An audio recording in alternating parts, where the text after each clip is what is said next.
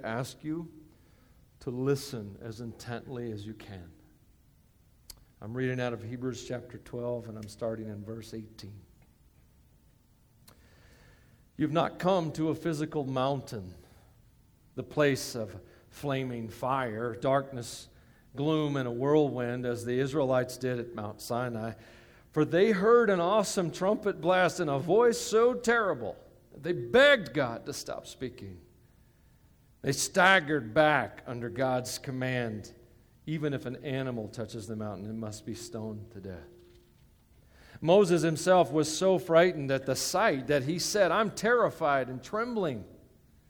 No, you've come to Mount Zion, the city of the living God, the heavenly Jerusalem, and to countless thousands of angels in a joyful gathering. You've come to the assembly of God's firstborn children, whose names are written in heaven. You've come to God himself, who's the judge over all things. You've come to the spirits of the righteous ones in heaven, who've now been made perfect. You've come to Jesus, the one who mediates the new covenant between God and people, and to the sprinkled blood, which speaks of forgiveness instead of crying out for vengeance like the blood of Abel. Be careful. Be careful that you do not refuse to listen to the one who is speaking. For if the people of Israel did not escape when they refused to listen to Moses, the earthly messenger, we will certainly not escape if we reject the one who speaks to us from heaven. When God spoke from Mount Sinai, his voice shook the earth. But now he makes another promise. Once again, I will shake not only the earth, but the heavens also. This means that all of creation will be shaken and removed, so that only unshakable things remain. Since we are receiving a kingdom that is unshakable, let us be thankful and please God by worshiping him with holy fear and awe. For our God is a devouring.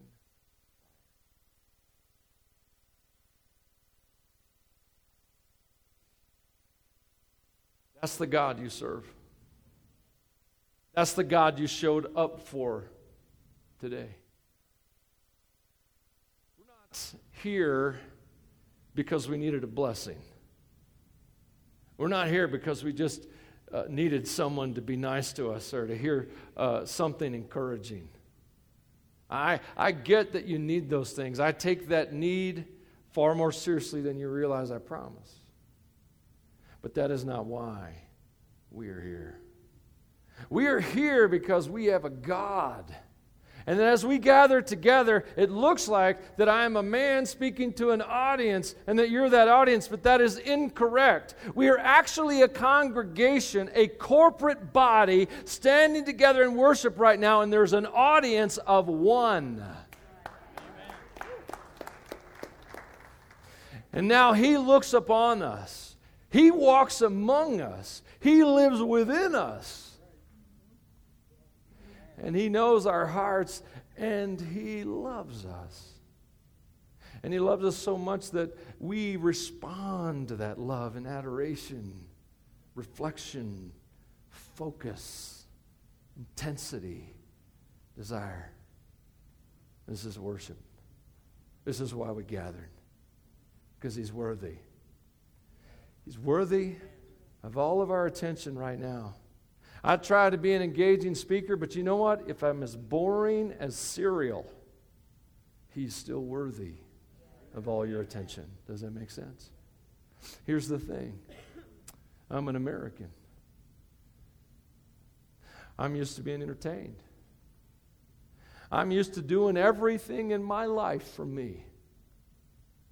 And so when I go to church, I take out my checklist. How's the worship today? Well, it was all right. That one singer, they missed a few notes. I didn't like the music. You should really pray for Steve, because trying to find music that people like, he doesn't even try. He just sings whatever God tells him, by the way. So He figures they'll love it, they'll hate it, whatever. It's about the Father. It's not about that. But I'm telling you, I've been there. I've been the guy sitting in the church going, well, that music wasn't very engaging. That sermon wasn't very engaging. I've been to all those kind of things. And here's what I've learned about worship and about that attitude. That is not worship. That is me being an American walking into a church going, looking for what I need, treating church like Walmart or some department store. Going in, well, they didn't have what I need. I'll just go to Amazon. Isn't that kind of what America's doing today? They're walking away from the church. Why? It's not meeting my needs. Hold it. Hold it, dude. What is it? What need do you have that Jesus has not fulfilled? Because I would like to know what that is. I think I need you to help me understand how that Jesus isn't enough for your faith. Because I think there's a problem in this equation, and I don't think the problem's Jesus. Maybe you need to correct me. You with me? I didn't get any amens on that one at all. Just think, So today, we are in this series about where we're rethinking church. And last week, Pastor Michael Longfellow talked about how it's so much more than a sermon. And it's about us being the body of Christ. And today, we're talking about what worship really is and what it looks like to us and what it looks like for us out of Scripture. And I read to you a long passage of Scripture because Paul told us, he told us pastors, read the Scriptures to your church. Make them hear the Scriptures. So I made you hear some, and I'm going to cover some more. And today we're talking about that worship's not what you think, and we're tackling this issue, what it's about. And so let me just warm you up to what worship's about. Let me warm you up to what it's not about. Not about you. Not about you. I mean, there are a lot of things we think of as we prepare services for Ordinary Faith. We try to be relevant. We try to speak truth. We try to get where people really are and not just talk about things that do not connect to Monday morning. That's very important to us. But even in that process, you have to remember, this just ain't about you. That's Michael from Tennessee coming out, okay? This ain't about you. It's not about music styles, not about the temperature on the thermostat, because that's where most churches get really upset, or most people get really upset. This is about learning to worship, and we call worship actually a spiritual discipline. It's been called a spiritual discipline for hundreds of years. And some of you are sitting there going, a discipline, and you scoffed. Like the more free-spirited, charismatic side of the house, it's not a discipline, it's free and fun. And all the reformed side of the house, you're sitting there going, yes, you've got to work at it, and I get where you're coming from. The scoffers, the lovers, but it's a discipline in that it's a place where we grow. And as we build this discipline, our heart expands, our understanding of God expands. You do understand that you get your comprehension of God from God, right? It's got to come from Him. It's got to be grounded in the Word, Michael. I didn't say it didn't have to be. I'm reminding you that it has to come from Him.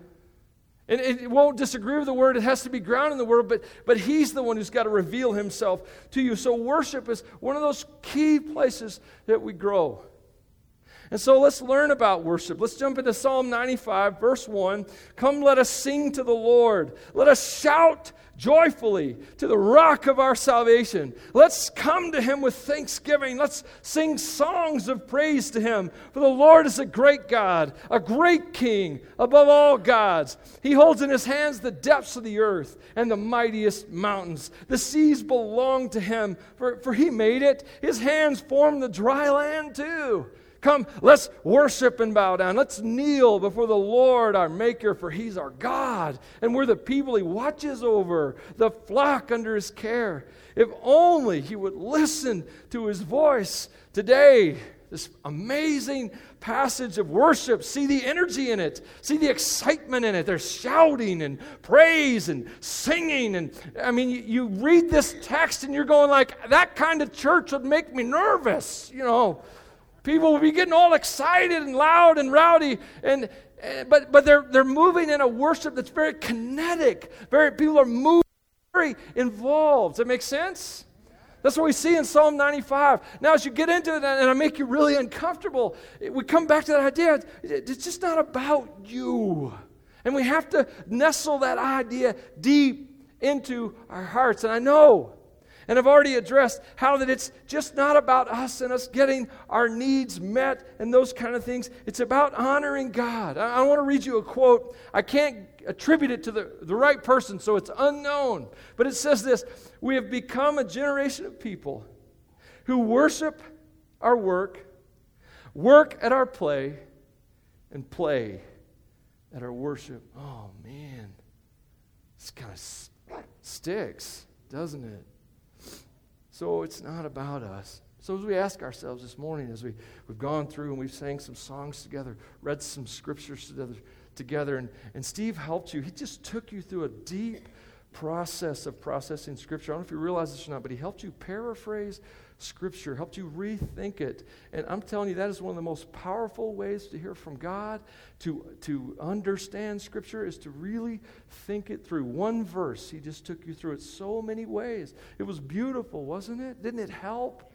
Do that on your own. You don't need Steve to do that, but maybe you could call him at 3 a.m. and he would help you. I don't know. But no, I'm just kidding. Don't do that. He's not getting enough sleep as is. But ask yourself, as you think about worship, how engaged am I actually in worship? Am I pressing in? Am I trying to be a part? Am I trying to sing? Am I thinking about God? Am I worshiping God and honoring God? Psalms 29 says, "Honor the Lord for the glory of His name. Worship the Lord in the splendor of His holiness." This is about Father. It's just about Father God and worshiping Him and putting all our focus and attention and direction and our praise upon the Father.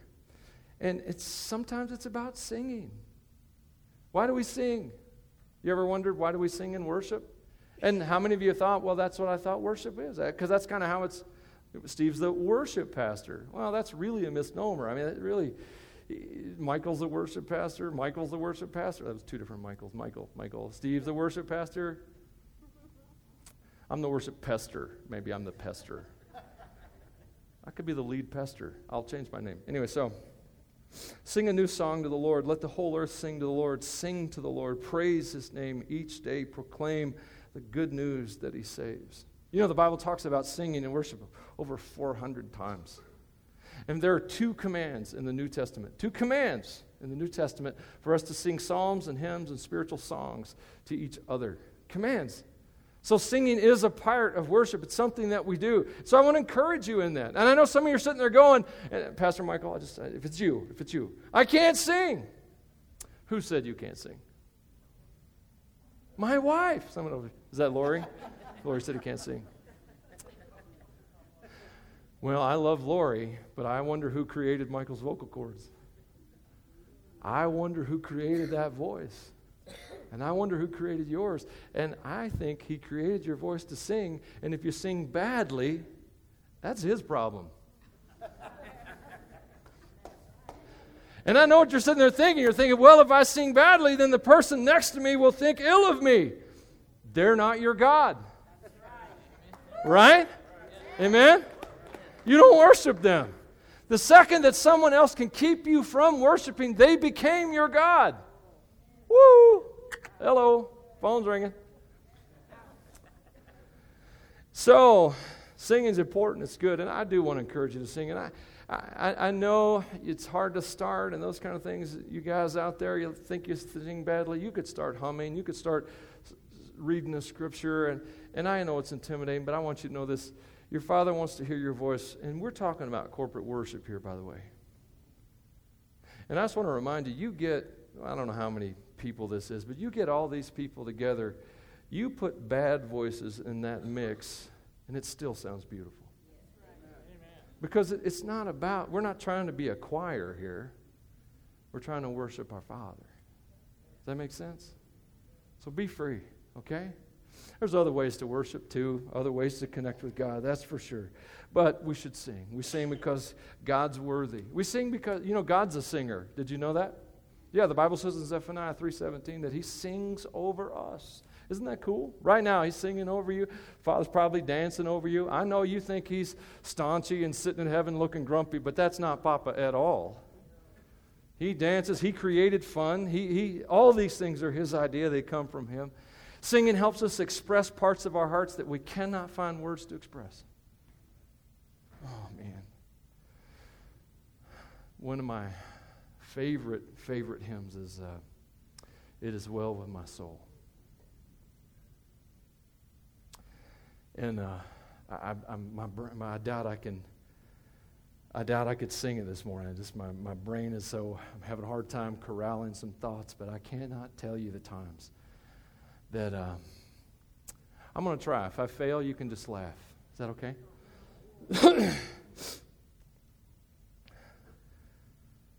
It is well with my soul. It is well. It is well with my soul.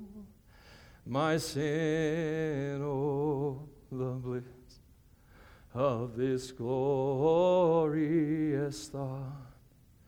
My sin not in part, but the whole, is nailed to the cross, and I bear it no more. Praise the Lord, oh my soul. It is well, join me, with my soul. It is well, it is well with my soul. Oh, you guys did a great job. Thank you.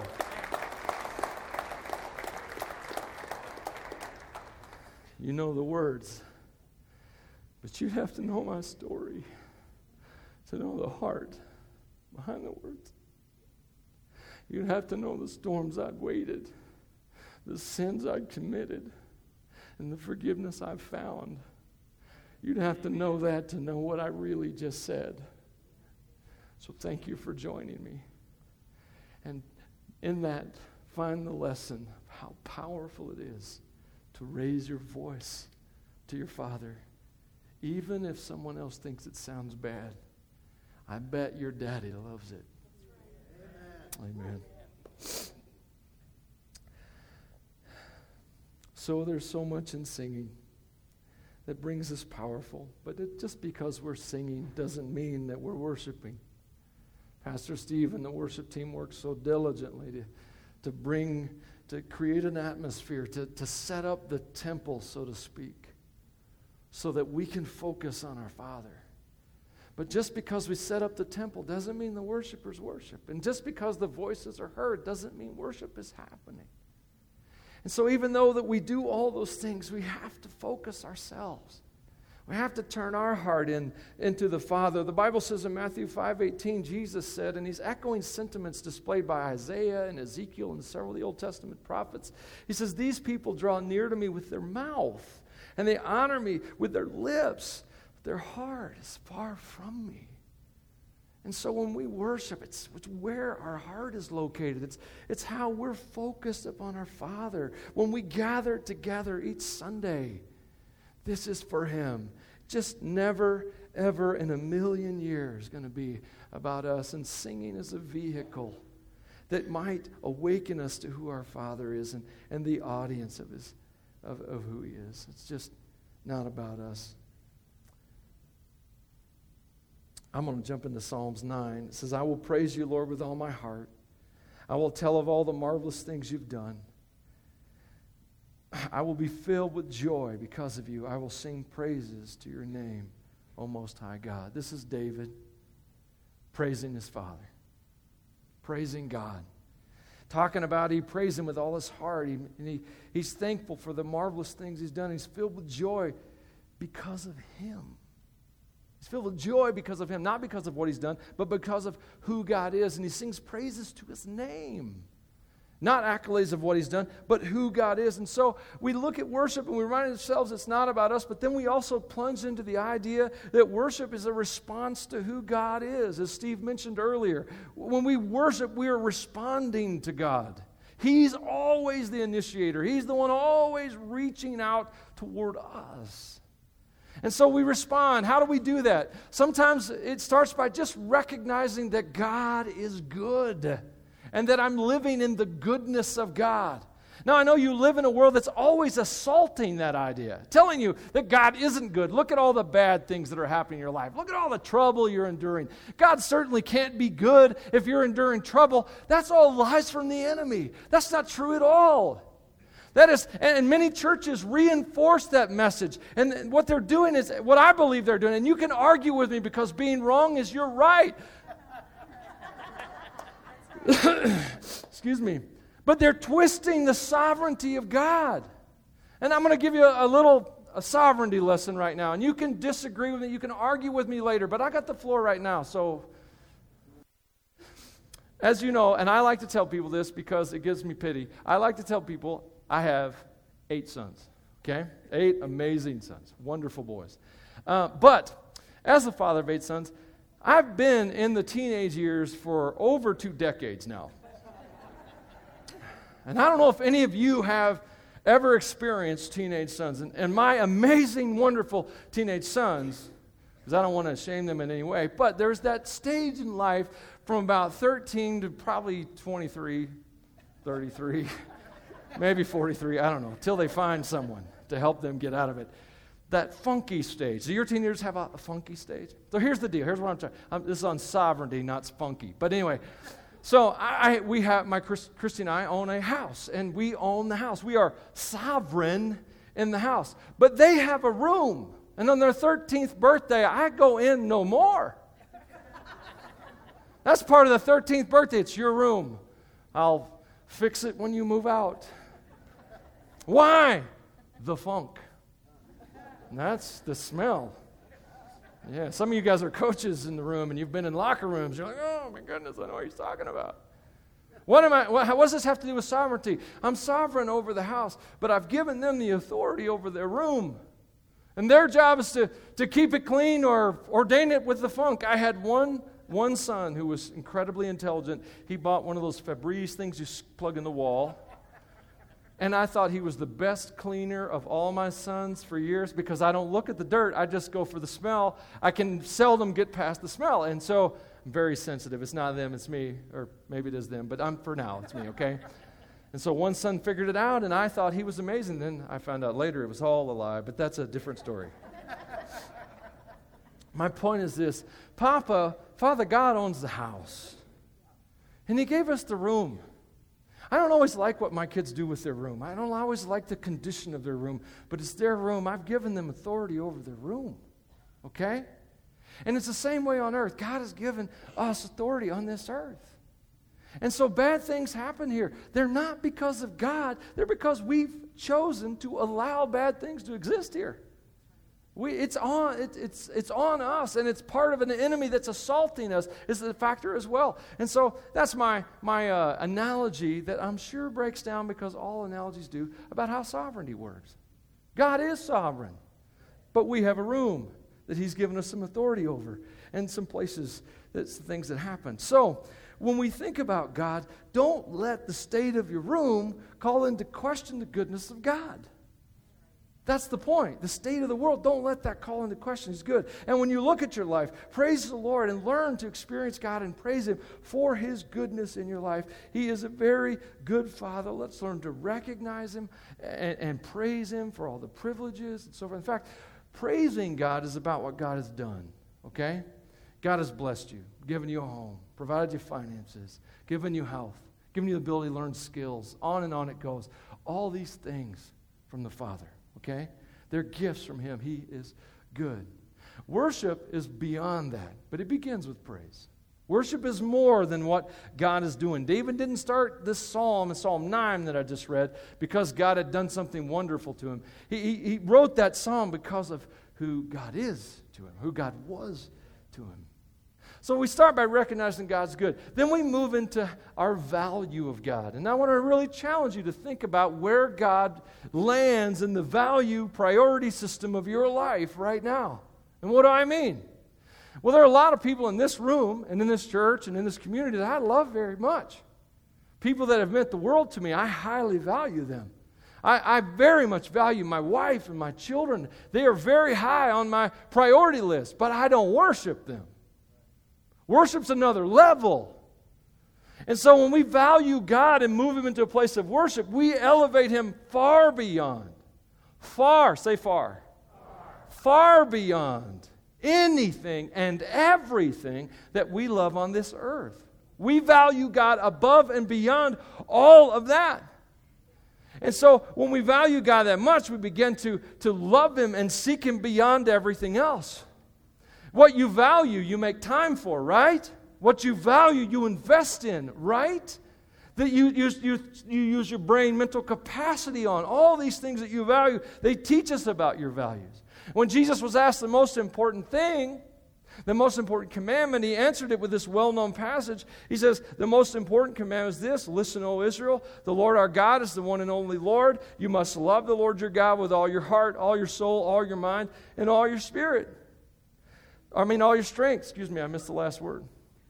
And then when Jesus, one time He told His disciples, you got to love me more than anything. You got to love me so much that your love for your family and your friends looks like hate. He wasn't saying you got to hate your family and friends. He was saying your love for Him has to be so much higher than your love for everything else that the difference looks like hate. Does that make sense?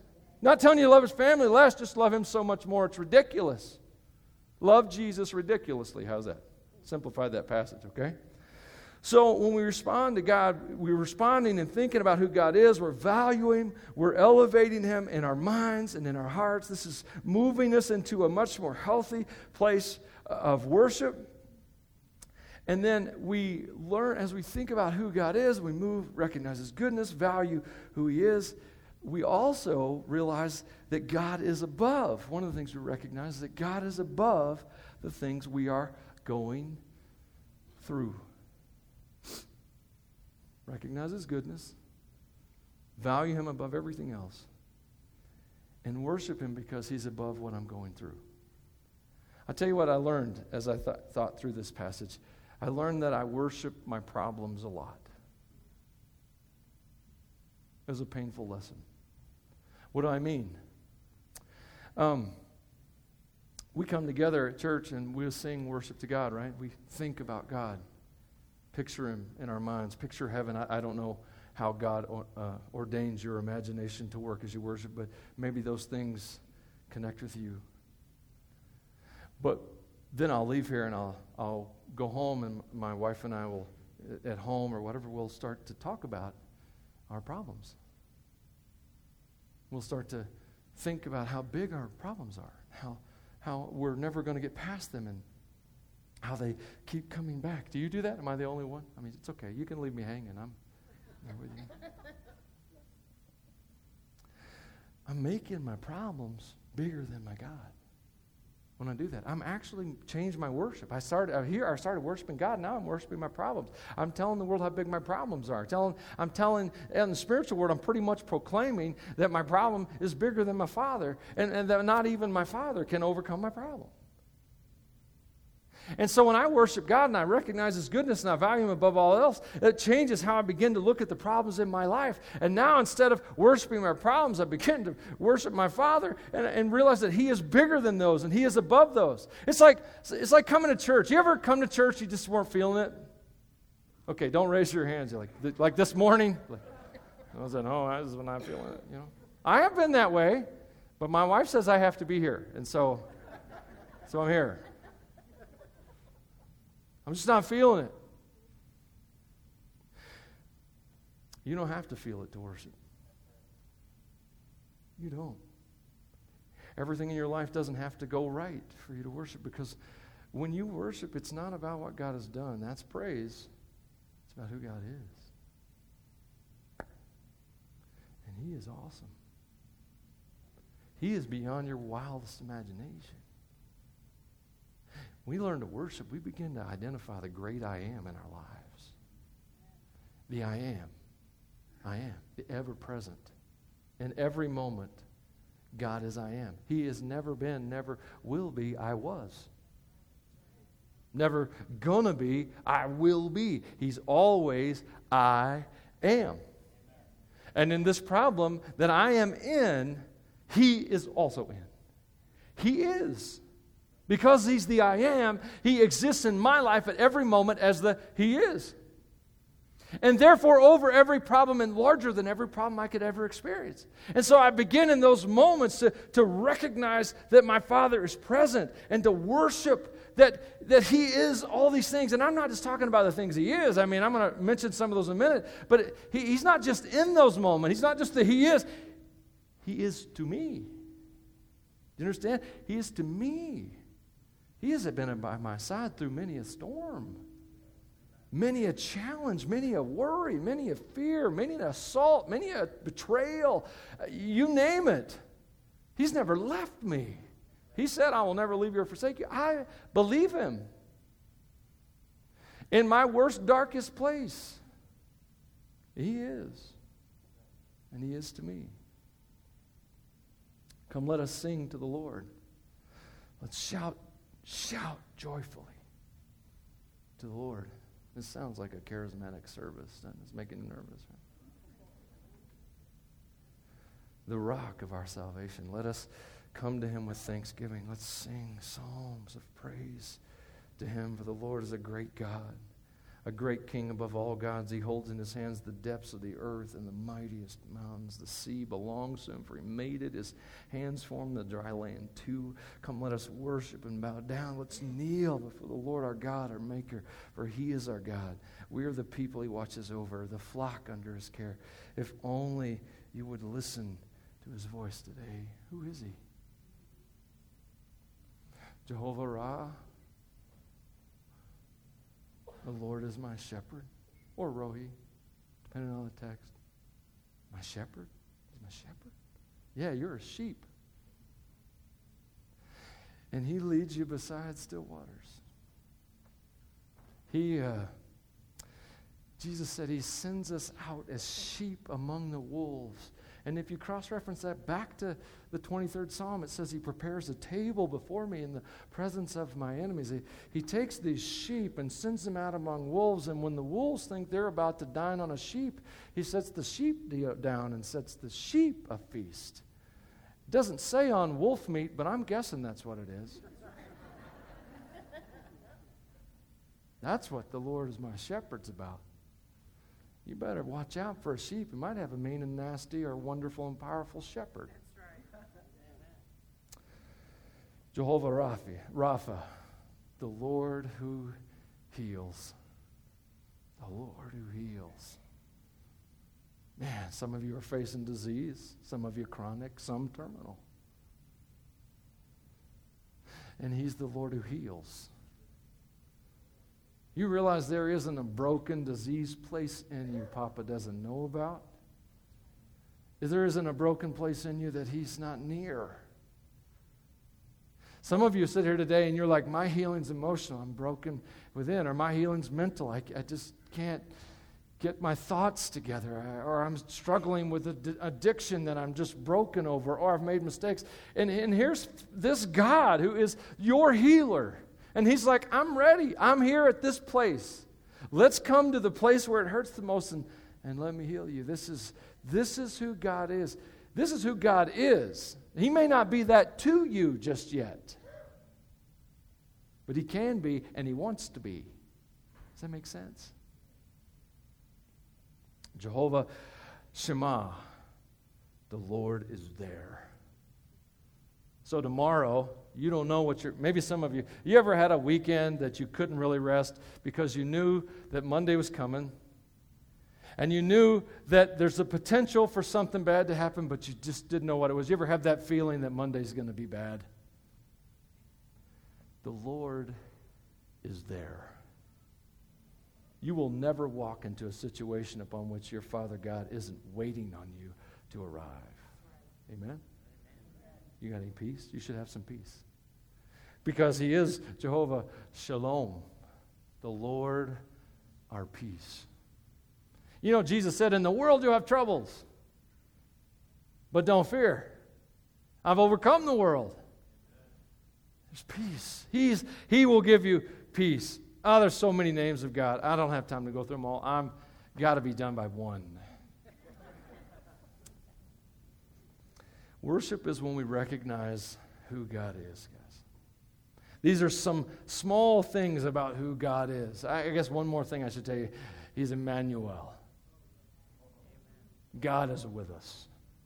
The Bible says in Hebrews 1:3, the Son radiates God's own glory and expresses the very character of God. Jesus came to show us what God is really about. So as I move on to my next point, let me just finish this point with this simple question. Sometimes we ask ourselves, how can I worship when I have these problems? How can I worship? And I'm not even going to bother listing problems. Whatever your problem is, fill in the blank right now. How can I worship when I fill in the blank, okay? However, here's my question. How do we not worship with every single breath of our lives? You see what I'm saying? We're letting our problems get bigger than our God. And so worship is about elevating God to His proper place. You will never put Him too high in your estimation or in your value system or in your priority list or on your calendar or in your checkbook. You will never put God too high. He is worthy of worship. It's not about us. Worship is a response of who He is. And therefore, we worship God in everything we do. In fact, I'm going to twist that just a little bit. I'm going to tell you that every single moment of your life is actually an act of worship. Every single one. Every breath you take is worship. That's what I'm going to say. Now, you're probably sitting there going, no. I don't believe that. I mean, because sometimes I just do nothing. Any of you guys here do nothing? I'm a guy. We like to do nothing. I know you wives think we like to fish, but that's not what that is. You don't know what fishing is. Fishing is about doing nothing.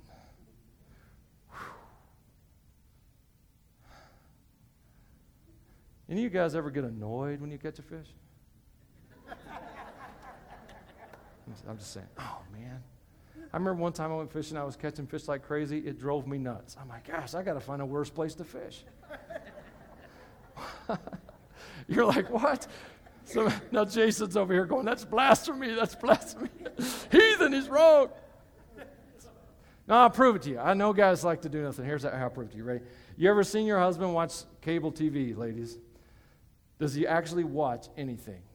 If there's a remote in his hands, no, he just click, click, click, click, click, click. Drives you crazy. You're like, why don't you just stop and watch something? And I'm like, ladies, you don't know what it's about. It's not about click, click. It's about nothing. I like doing nothing. We think we do nothing, but actually everything is an act of worship. Actually, every breath we do breathe, sometimes it's a worship of God, and often it's a worship of something else. I'll never forget the day. This was a very sobering moment in my life. I was sitting in my den, because I wouldn't call myself a movie buff because I can't remember the movies I watch, so I can't be a movie buff. But I kind of like to watch movies. But I can watch the same movies every year because I can't remember them from the year before. So there's that. So I was sitting there and I was watching a movie because sometimes that's what I like to do to unwind. I like war movies, action movies, high body count movies. You're going, oh my goodness, he's a pastor. Well, I guess I'm human. Anyway, so that's all I want to say. And zombie movies, but that's another story. And so I'm sitting there watching the movie and I'm looking around at my den. And and my den right now is a little different than, but my den right now I have the chair. You guys have, anyway, it's not really a comfortable chair, but it's like the chair. And I have a chair, I have some speakers over here, and in the center I have the TV, and then underneath it I have the DVD shelves. And I realized that it looked a lot like a pagan altar. It's very sobering. I mean, you ever been to a Chinese restaurant, and they have the idol in the corner, and the incense and all this kind of stuff? And I realized that my den looks like a temple of idolatry. And I'm like, oh, this is uncomfortable, God. And then God, of course, because He has an amazing sense of humor and likes to make me feel uncomfortable sometimes, He goes, yeah, what do you think about that? You're sitting there letting this thing pour into you, wanting it to answer your prayers for rest when I'm the only source of rest, and on it goes. And I realized in that moment that I might be worshiping the wrong God. Anything I turn to meet my needs is an act of worship, because only God meets our needs. Does that make sense? Anything else I turn to, I need rest, so I turn to whatever. Food, I'm pretty good at that one. I'm not even going to talk about that because I don't want anybody throwing stuff at me or anything like that. My point is simply this. What if every moment of your life is an act of worship? How would you look at your life now? Dads, how would you be father in your home if you're not just the dad of it, but you're the priest of it? And your job as the priest of it is to raise up followers of the Most High God in that home. So what does that look like? Well, I'll help you out. This is what I believe it looks like, guys. I believe it makes you the lead disciple maker in your house. And I know you're sitting there going, well, yeah, but my wife's a better Christian than me. Doesn't matter. You're dad. And our job as dad is to step up and teach our families how to follow God. It's okay, guys, it's okay that looks manly and masculine and different than it does for mom. That's totally okay. What matters is not how it looks. What matters is that you are after your Father God and you're leading your children after Him. That's what matters. By the way, if there's going to be another generation of faith on the planet, it's because you parents stepped up to the plate to disciple them to follow Jesus. It will not be because the church started doing a great job of discipling the next generation. I'm here to tell you guys, we get an hour and a half, 2 hours today probably, to teach your children a week. If you don't take up the mantle, your kids aren't going to have faith. I'm not trying to be brutal. I'm just telling you how it works. And this is all part of worship. How do you lead your home if you're an actual worshiper every moment of every day? How about your job? What does it look like to own a business or be an employee as a worshiper? Does that mean you walk around all day with your hands in the air singing to God? It might. I've actually done that before. They called me a dork, but that's it. You know what else it might be, though? It might be learning to be the best employee or business leader that you can be to make your business successful. It might be creating jobs. It might be doing all those things. But here's what makes the difference. Because sometimes we look at those things and think, well, building a big business, that's just a great thing in itself. No. It has to be intended toward the Father. That's what makes it worship. It's not necessarily what you do. See, this idea in our culture today that somehow there's a big difference between there's the whole secular world with the real world and the spiritual world, and they never meet. That is a lie forged in Paul's day. Before that, in the Hebrew world, they did not understand this dualistic society. They only understood one holistic idea, and everything was about how it was intended. If you raised sheep, they were intended for God's glory. Raised sons, they were intended for God's glory. Going to the synagogue was for God's glory, but also working throughout the week was for God's glory. Resting was for God's glory. All of it was for God's glory, His worth, and His worship. It's all together. And so that's the difference right there between you worshiping yourself, trying to build a great career, make lots of money just so you can be comfortable and putting yourself on the throne, or you following God into that career and doing it all for His glory and being a worshiper in that way. Does that make any sense at all? I say every moment of your life is an act of worship. But I also say that worship often requires sacrifices. Hebrews 13:15. Listen to this verse. Follow me. Therefore, let us offer through Jesus a continual sacrifice of praise to God, proclaiming our allegiance to His name, and don't forget to do good and to share with those in need. These are the sacrifices that please God. Sacrifices. Isn't that an uncomfortable word? I mean, when we think about going to church and being the church, and here's this pastor up in front of you annoying you right now saying, hey, worship is a sacrifice. I mean, that doesn't work well in a culture that the only sacrifices we want are the ones that are offered to us. We want others to sacrifice, and we benefit, but we don't want to do the sacrificing. One of my favorite stories in the Old Testament is the story of David. Now, David called for a census. And in calling for a census, it was a rebellion against God and a punishment upon Israel. So God judged him, And he sent a plague upon the nation of Israel that was administered through this mighty warrior angel. Now, this warrior angel is standing over, literally over. You get this vision out of Scripture. This thing is huge. Standing over the city of Jerusalem, sword drawn, ready to just wipe everyone out. 70,000 people are already dead. And David sees it. He can visibly see this angel. Terrifying, right? And he runs out to where the angel is, and it's a threshing floor. I think the guy's name was Arana out of one translation, but I can't remember exactly. But he runs out to the threshing floor, and he asks the guy who has the threshing floor, he says, hey, I need to buy your land so we can have a sacrifice and shut this plague down. And so the guy answers him back because he's terrified as well. You're a big angel, sword drawn, looks mad. And he looks at the angel, and he looks at David and says, just take it. We're good. And David's answer is, oh no. That's not how this works. We don't offer to God things that cost us nothing. We don't do that. So David bought the land from him and offered the sacrifice, and the plague was ended. By the way, that piece of land was where Solomon's temple was constructed. That moment of crisis, oh my gosh, this is so good. I wish I had time to just do this one sermon on this series, maybe this one piece one day. That very moment of conflict and trial and pain became a place where all the sacrifices would be offered from that point on. By the way, in the Old Testament, the priests lived off of the sacrifices. If you look at the patriarchs of the Jewish faith, Abraham, Isaac, their offerings on altars and became their future in a sense. Just crazy what a sacrifice can do. What am I trying to tell you? Worship isn't always easy. Sometimes you get up on Sunday morning and you start feeling it, but you come and gather corporately with the body. Notice I said corporately with the body.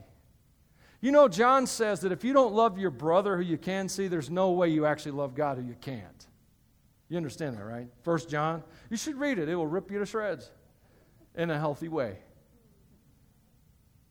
It will also blazingly reveal the unbelief in your heart and in my heart. And so the point is that sometimes worship costs. In fact, it always costs something. Sometimes it costs words, fruit of your lips, praise, song.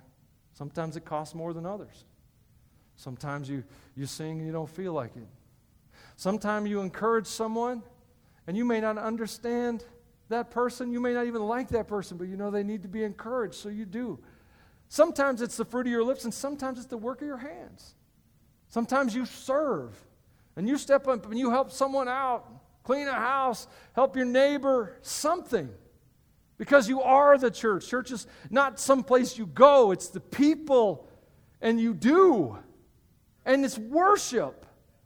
And you do it not because you need money or you want to look good. You do it because your Father is awesome. And the world needs to know that your Father is awesome. So we offer these sacrifices and we step out into those. We worship God because of who God is. And our worship intensifies as we begin to realize who God is to me.